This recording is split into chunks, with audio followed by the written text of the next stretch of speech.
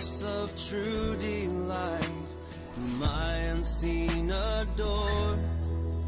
Unveil thy beauties to my sight, that I might love thee more. Oh, that I might love thee more. You're listening to the weekly podcast from Fort Worth Presbyterian. The following message was recorded live from our sanctuary. Our prayer is that this message would nurture a joy for loving God and loving people in you as you listen. See my bleeding dying. So, Judges 19.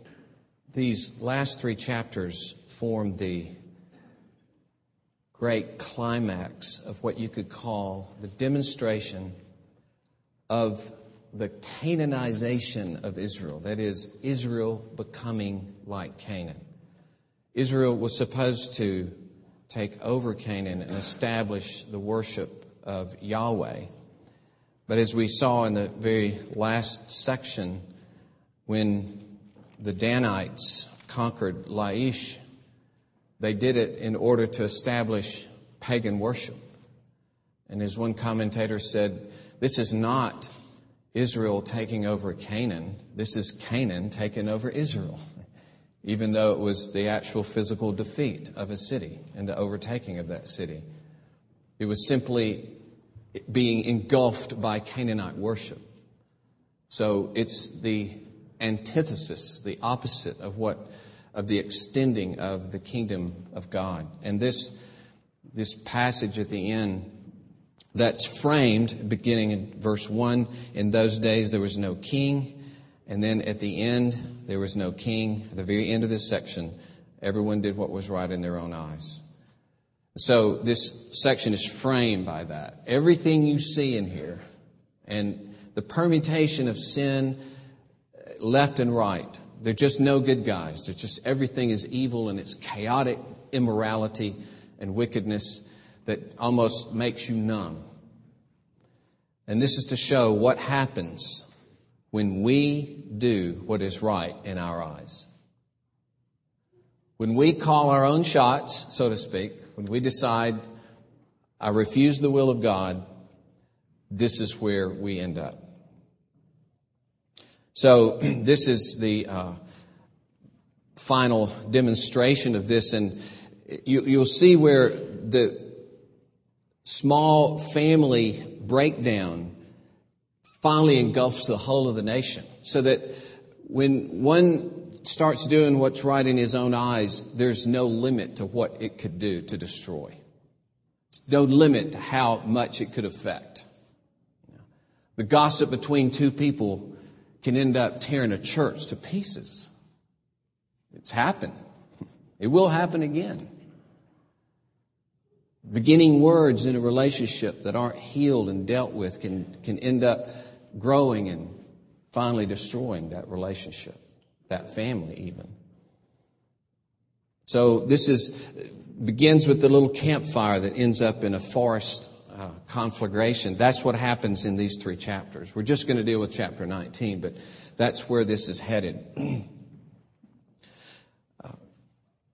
Now, I want to make a comment about the fact that nobody is named in this passage. In fact, you don't hear a name until later when a priest is named. But why is it? What's the point of the narrator? First of all, is to show that the Levite that acts this way, man, any Levite might have done this. Or the way these people mistreated the guest, any city might have done this. That any guest might have been treated this way. Any woman might have been horribly treated in this way. So this anonymous use, so that nobody has a name, it's to underscore the fact as he ends this section, everyone did what was right in his own eyes. And here's just a sample of it. This is not unique. This is typical for what happened. The other point of no names is to underscore the dehumanization of these people. Interestingly, when one does what's right in his own eyes, individuals become nothing. That's the point. Individuals get wiped out. So it's the disintegration of the value of a person that deconstructs the significance and identity of people, denies individuality and humanity. The community doesn't name them and doesn't recognize their worth. That's typical when you commit yourself to do what is right in your eyes. Others lose their value. So that's why everyone is nameless here.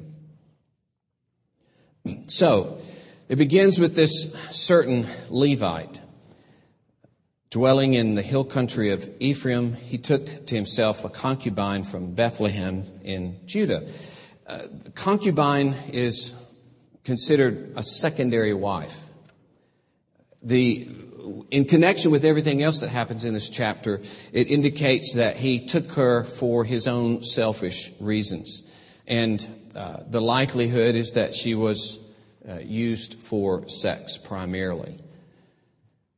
And so she is, as this unfolds, we realize that she's just an instrument in his hands and has no real value. And this phrase, when it says she was unfaithful to him, this is a difficult phrase. It's unique in the whole of the Bible. And if you see other versions, like the Greek version, or other versions like that, they have different descriptions of it, based some on maybe interpreting the word differently than we see it in our text. One is that she became angry at him. Another, that she despised him. This was a Jewish writing that described it in this way. And even if it says, if you take it to mean unfaithful, it probably means, in the light of what happened and how he went after her and tried to win her back, it may mean that she abandoned him because of his abuse, abandoned him because of his mistreatment of her. Because no woman who just left a husband could be accepted anywhere, including her own father's house, unless something terribly had gone wrong. And so the indication that would describe this as she abandoned the relationship. It's a metaphor for leaving him. A couple of commentators even show that the preposition here, instead of saying she was a harlot to him, that she was a harlot for him. That perhaps she augmented the income in this way. Not only did he have her for his own purposes, but farmed her out to others for their purposes as well. Which does seem to explain some of what happened later and how he treated her. So she leaves, abandons the relationship, but the indication that is that it's his fault. She didn't leave without provocation. Also, the question is, why didn't he come after her immediately? That's an unanswered question. He waited 4 months. Perhaps the money ran down by then. Who knows? But after 4 months, he arose to went after her. And notice, he's not coming. He doesn't come in the stance of demanding from her. He comes in the stance, as it says, to speak kindly to her. Literally, to speak to her heart. That's important to know that the word heart is used here. To speak to her heart, to win her, to bring her back. This is the seeming indication of what he's going to do. Perhaps it's what he thinks he should do or might do to get her back. But as things unfold, you wonder even why he was going to do that. What was his ultimate purpose in getting her back? He knows what he has to do to win her. You know, like a husband, I need to bring flowers, need to be nice for a few days, need to say all the right things so I can manipulate and women do that as well, of course. I'm going to do this and this and this, not let him really know what's going on, but get him to do what I want. But this idea of speaking kindly, and we start looking for, when is he going to speak kindly to her? When is he going to speak to her heart? Let's look for that as we go. But apparently, the relationship was not so destroyed that when he showed up, they were just running away from him or rejecting him, she was glad to see him. She was glad to see him probably because this gave some evidence that maybe he wants to start this relationship over again. Maybe he wants to reconcile. Maybe he wants to fix things. And her father was happy as well. As it says, he comes out with joy to meet her. So there's an indication of hopefulness right here that maybe there would be a restoration of the relationship. And they spent the next 3 days partying, more or less. Now, as it unfolds, you'll see that it's really him and the father-in-law getting together. And the terminology in verse 6 and verse 8, talking about how they were together, is the same terminology of Abraham and Isaac going up on the mountain. And it was underscoring, there they were, the two of them. Just the two of them going up there. And that's the idea here, just the two of them. So she's excluded. She's pushed away. She's not really being regarded here. And so if you're looking for when he's going to talk to her, you don't see it. There is no conversation with her. There are no words spoken to her. And apparently, though, the father hopes that there'll be a better success of the relationship a better success of their marriage if he builds a stronger personal relationship with him. And he wants to restore her to social and economic stability. And at the same time, he may have this personal interest of, hey, he's a Levite. You know, it's always good to know a Levite. Always good to be friends with a Levite.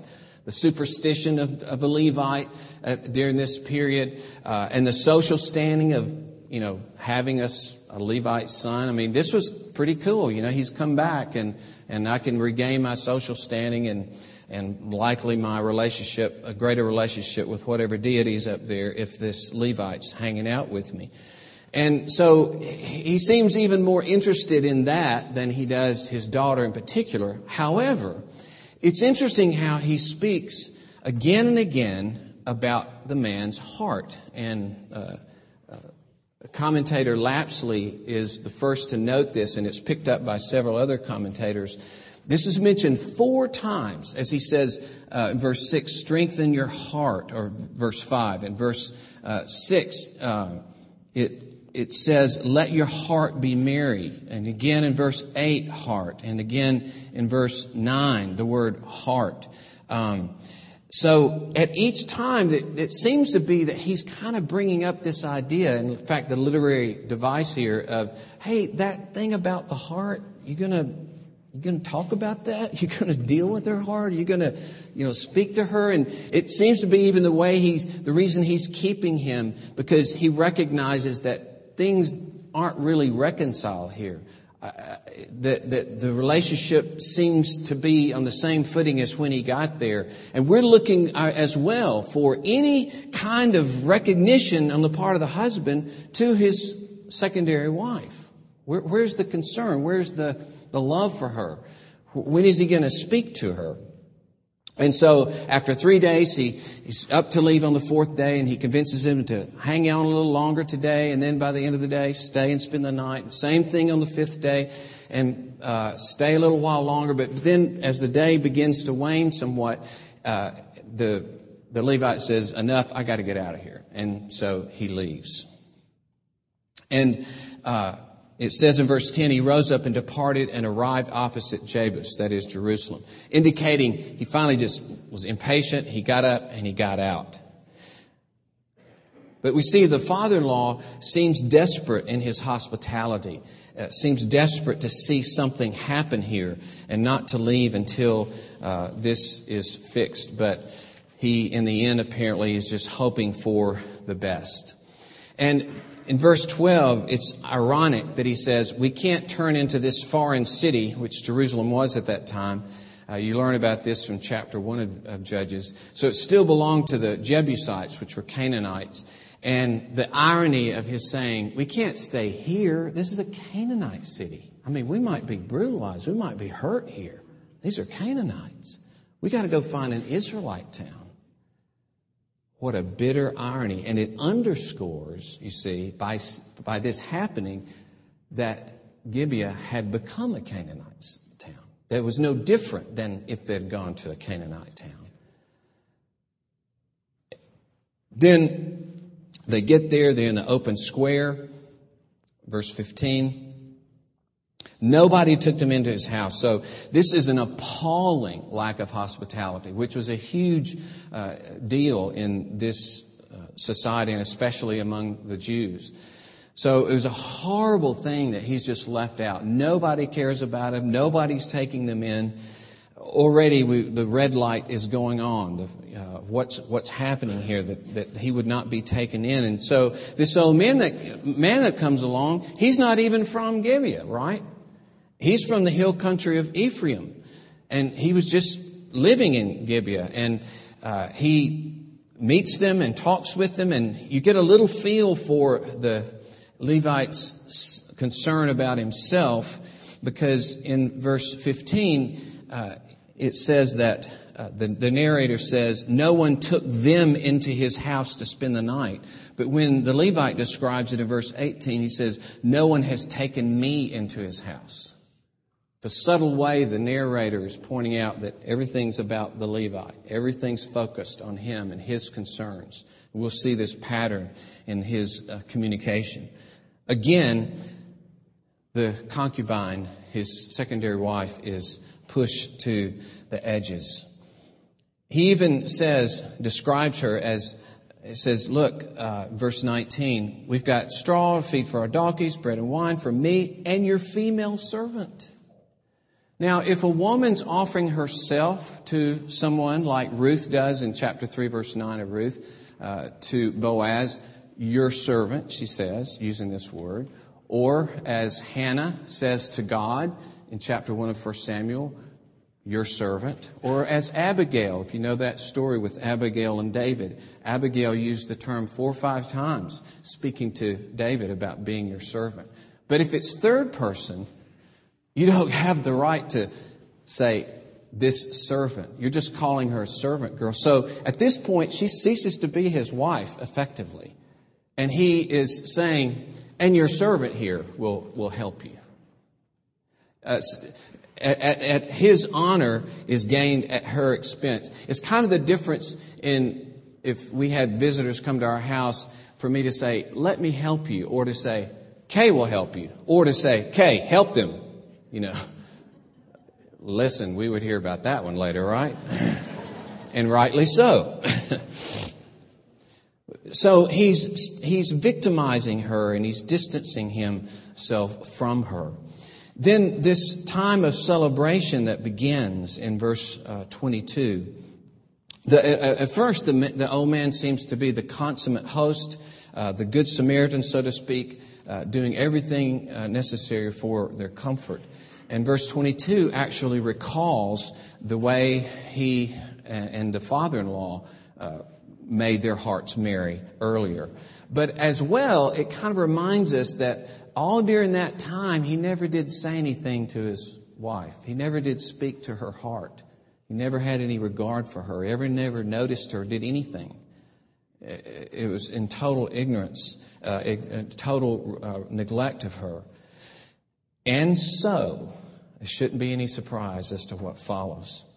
These men surround the house demanding him.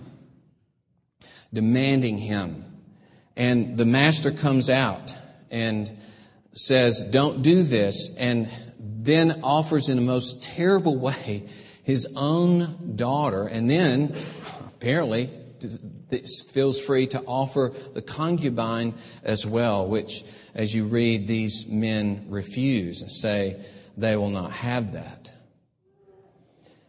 And in his words, offering them, he says you may violate them, or some translations ravish, or some translations use them.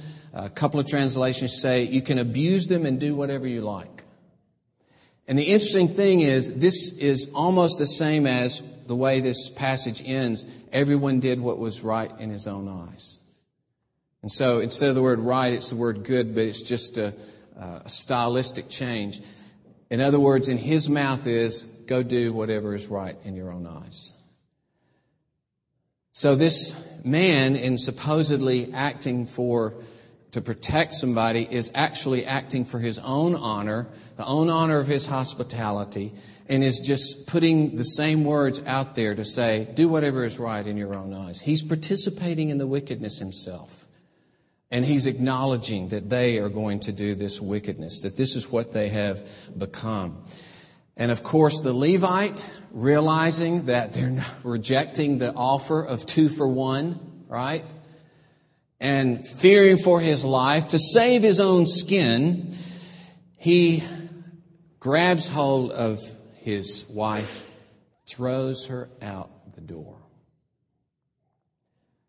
Can you imagine what that would feel like if you were somebody's wife and there were men surrounding the house and he takes you and he throws you out the door? Like a piece of meat, hoping the dogs will go for the meat and you can run off.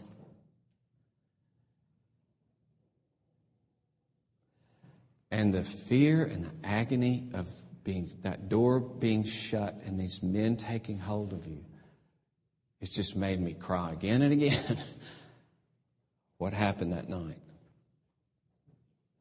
And he didn't care about her. Didn't protect her. Didn't defend her. He didn't do anything. And it's interesting because one of the things that was done in Israel is the Levites had cities, and 6 of the cities were the cities of refuge. So the Levites were associated with that originally. The Levite city is the place of refuge, the place where you can get protection. They're the guardians of morality in Israel. They're the guardians of justice and righteousness in Israel. What has Israel become? What are they? And then we read in verse 26, after they knew her and abused her all night, they let her go. They sent her away.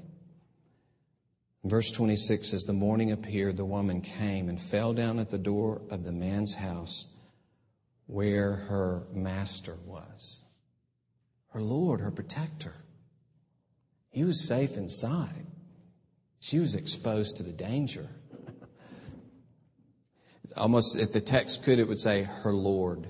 Yeah, he was really her Lord. He was really her master.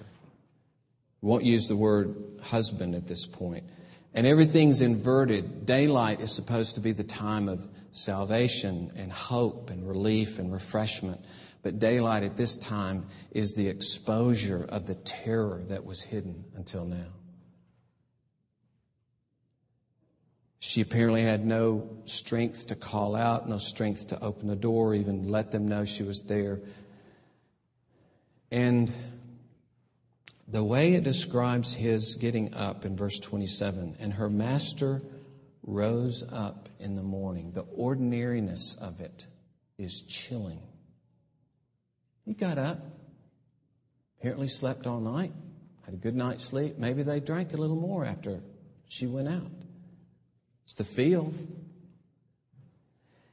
And he opened the door not to find out what happened to her, but went out to go on his way.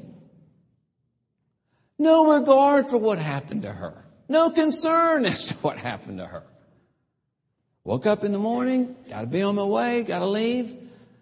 And then the indication, behold, the Hebrew word, probably at this point the idea is you're watching from above, and at this point you're inside the head of the Levite as he himself discovers, but wait, whoa, something in the way. Oh, it's her. That's the feel. His surprise that she's there. She is called the woman in verse 26, as though for the first time she's named apart from the men whose care and protection she relied on. It points to her isolation and her vulnerability, her being abandoned. This master who should have cared for her and protected her did nothing for her. He's in the place of safety. He slept. She's in the place of suffering. And so here's the unexpected obstacle, this impediment to his departure. All along we've been wondering, is he going to speak to her? Is he going to be kind to her? Is he going to speak to her heart? Oh, he finally speaks to her. Finally says something to her. Get up. Let's go. 2 words in Hebrew. And as you see, there was no answer. So he just put her on the donkey, rose up and went away to his home. But the most touching, the most poignant, in fact, it's like a zoom lens that just drags you to it, and you have this picture that you can't leave. It says in verse 27, with her hands on the threshold. Think how purposely he said that. Hands were there on the threshold. Just reaching out, holding on, hoping to be saved, hoping to be rescued. It's kind of like marks on the inside of a gas chamber, or like marks on the inside of a nightclub which has been burned and people trying to get out of it. You see those marks, you'd never forget it. That's what he's doing here. Hands were on the threshold. Excruciating vision, as one has said. And the narrator's perspective is most obvious here. How heinous he thinks this whole thing is. How horribly she has been treated. And the thing is, we, at this point, are seeing her hands at the same time he is, because at this point we're kind of seeing it through his eyes. And we see her hands on the threshold and we're horrified and we're just dumbfounded, we're shocked. And he has no reaction at all. So you're brought to this point of emotional reaction, and it makes you completely appalled at the way he reacts to it. And the way you've been brought to react to it. He takes her home, divides her up. The same word of seizing her in verse 29 is the word used when he seized her to throw her outside. And the same word to send her out is the same word that is used when the mob got through with her and sent her away. And so the narrator is trying to show that both are violent acts against her. Same kind of attitude toward her in both regards. The actions belong in the same category. That in effect, he's repeating their crime, seizing her, violating her body, and sending her away. Later, Saul would divide up oxen this way to gather Israel. Later, in 1 Kings 11, verse 30, a human garment is cut up to be sent away. But you can read in a certain, one particular account of a pagan king who describes, what I ought to do is take a prisoner and divide him up and send him around and gather people for military. It's a further indication of the absolute paganism of this action. He rips her up as though she's an animal or a garment. This human being entrusted to his care, so he continues to brutalize and dehumanize her. It's the ultimate final violation of her personhood. She's denied the dignity even of a burial.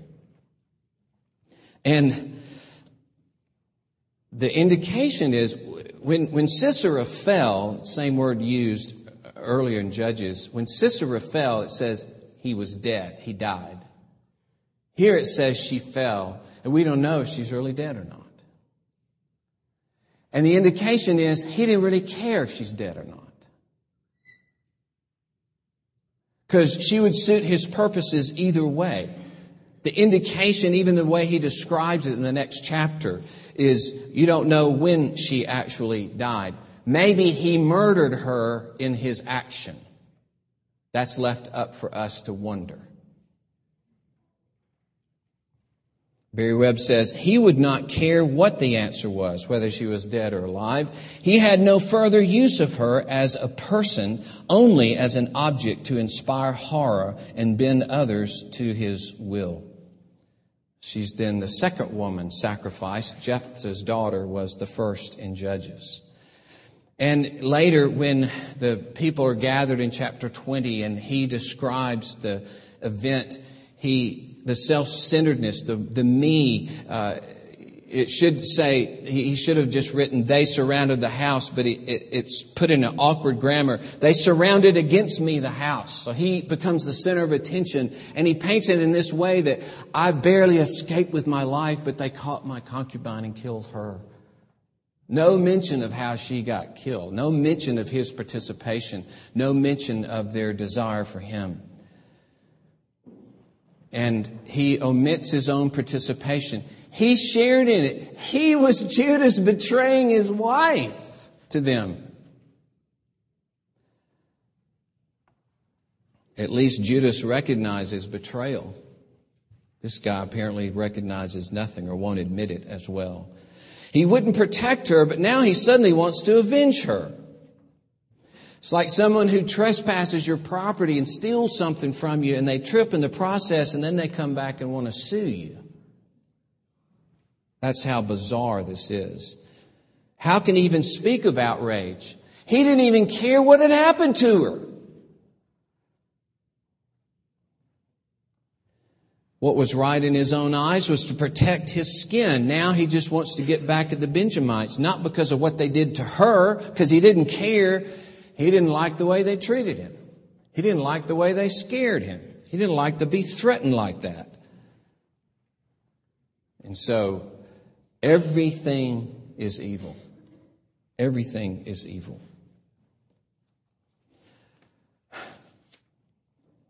So, let us pray. No, I'm just kidding.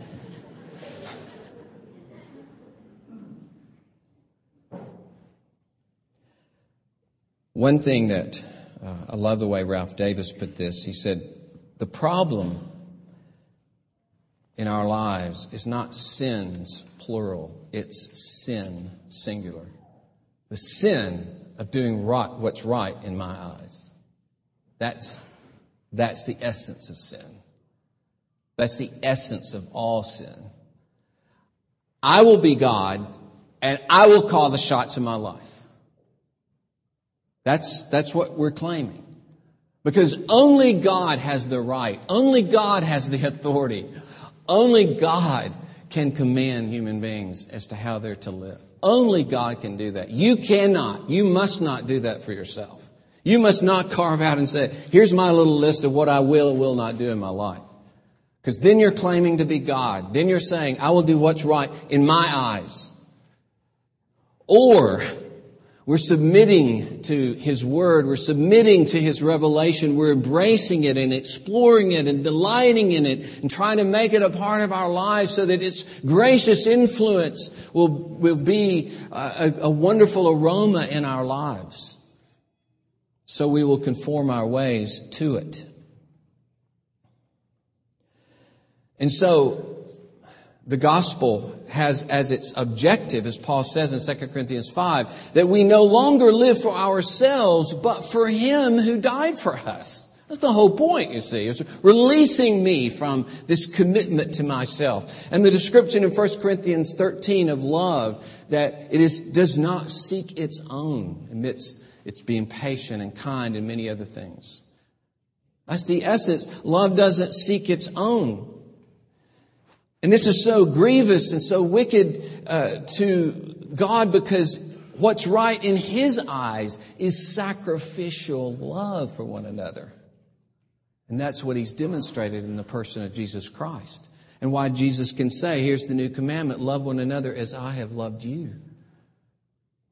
And so to do something right in my eyes means that I'm not sacrificing myself for the others' benefit, but I'm using them for my benefit. I'm sacrificing you for me, ignoring you, neglecting you, and using you because I'm doing what's right in my own eyes.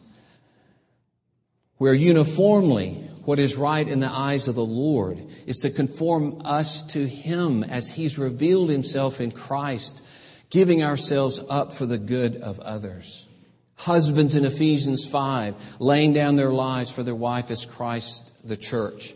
In Ephesians 4 and Colossians 3, forgiving each other as God has forgiven us in Christ Jesus. Having the mind of Christ, Philippians 2, so that we are not looking out for our own interests, but for the interests of others.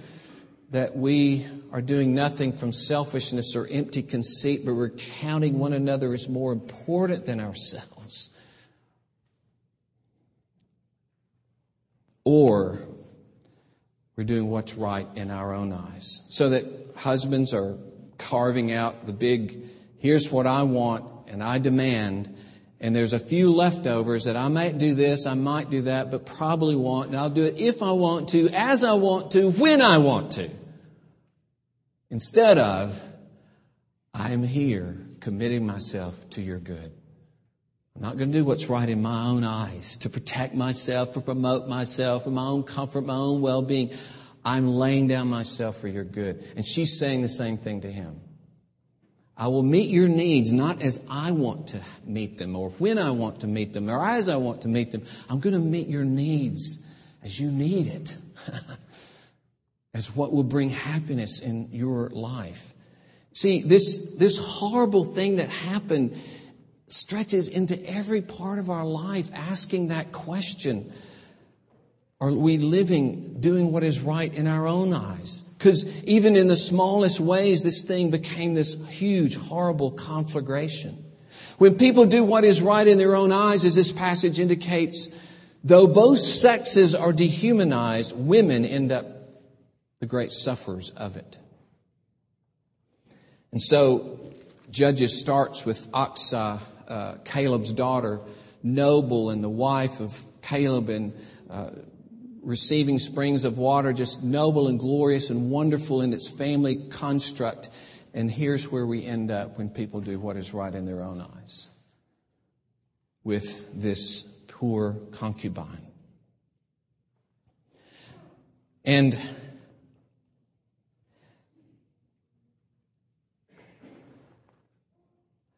this is not, well, I'm just going to mention this.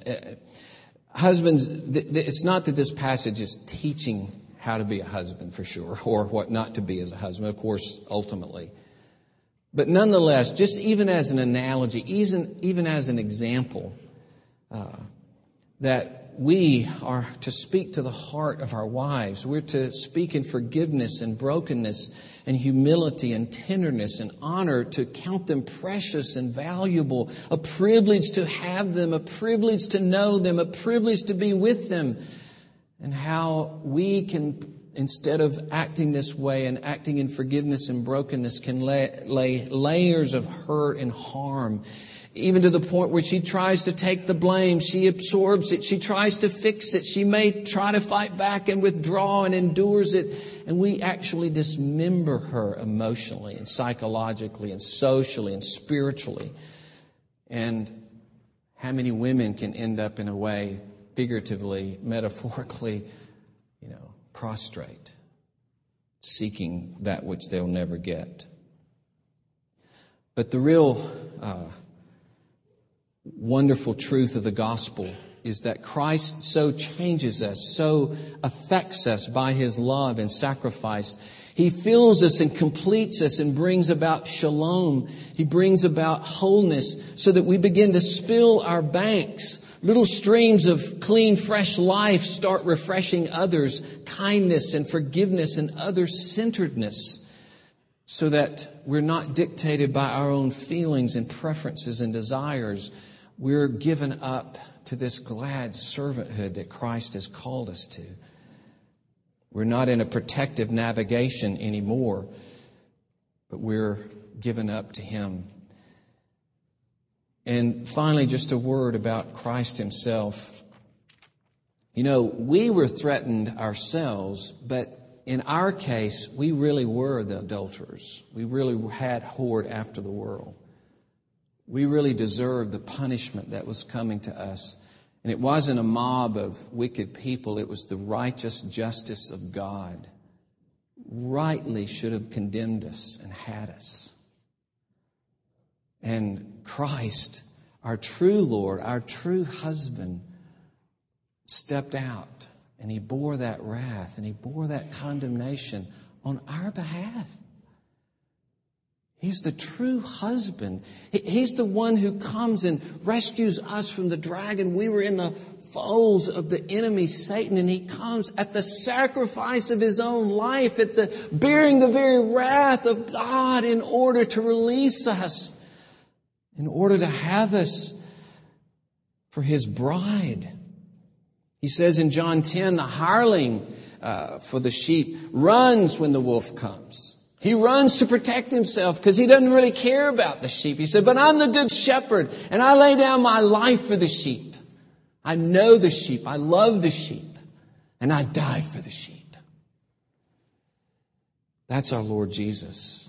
So He can say in John 14, I go to prepare a place for you, and probably an indication that I go to the cross to prepare a place for you, and I will receive you to myself so that where I am, there you may be. We'll be together forever. You're my precious bride. I sacrifice everything so that you and I will be together forever. What a contrast between our glorious husband and Savior and King, who suffered the loss and decimation of His own body, as Hebrews says, outside the camp like a piece of garbage, to bear away the wrath of God, so that we could be safe in the shelter of God's love forever, so that we could receive eternal home with God, eternally valued and beloved and sheltered and protected. Let's worship Him. That's why He's worthy to do His will and not our own. He's a Savior you can trust. He's a King you can put yourself into and say, Lord, let me do your will for my life and not my will. Let me do your will and not my will. Let us pray.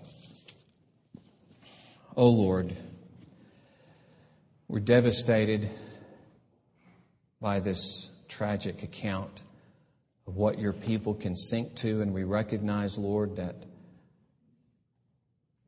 we are not apart from this, but we are a part of it.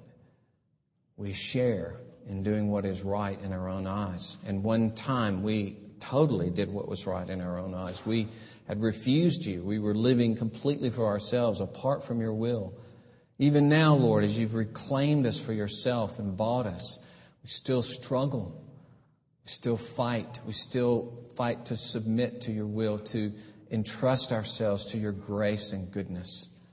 We thank you that you have laid hold of us and you will not abandon us. You will not let us go. You will continue to work in our lives to enable us to trust you, to enable us to put ourselves in your hands and to do your will. Oh Lord, save us from ourselves. Save us from our blindness. Save us from bowing down to desire. Save us, O Lord. You're our only deliverer. We are weak. You have all power. Lord, we can't even trust you apart from your grace. We ask you, give us faith. Enable us to see your goodness and greatness and to delight in you, to see your beauty. Oh Lord, save us. For Jesus' sake we pray. Amen. The pleasing scene is clouded or with pain. Thank you for listening to this weekly podcast from Fort Worth Presbyterian. Our prayer is that this message was able to nurture a joy for loving God and loving people in you. Please visit our website for worship service times, directions to the church, and to subscribe to this podcast. Our web address is fortworthpca.org. Fort Worth Presbyterian is a part of the Presbyterian Church in America.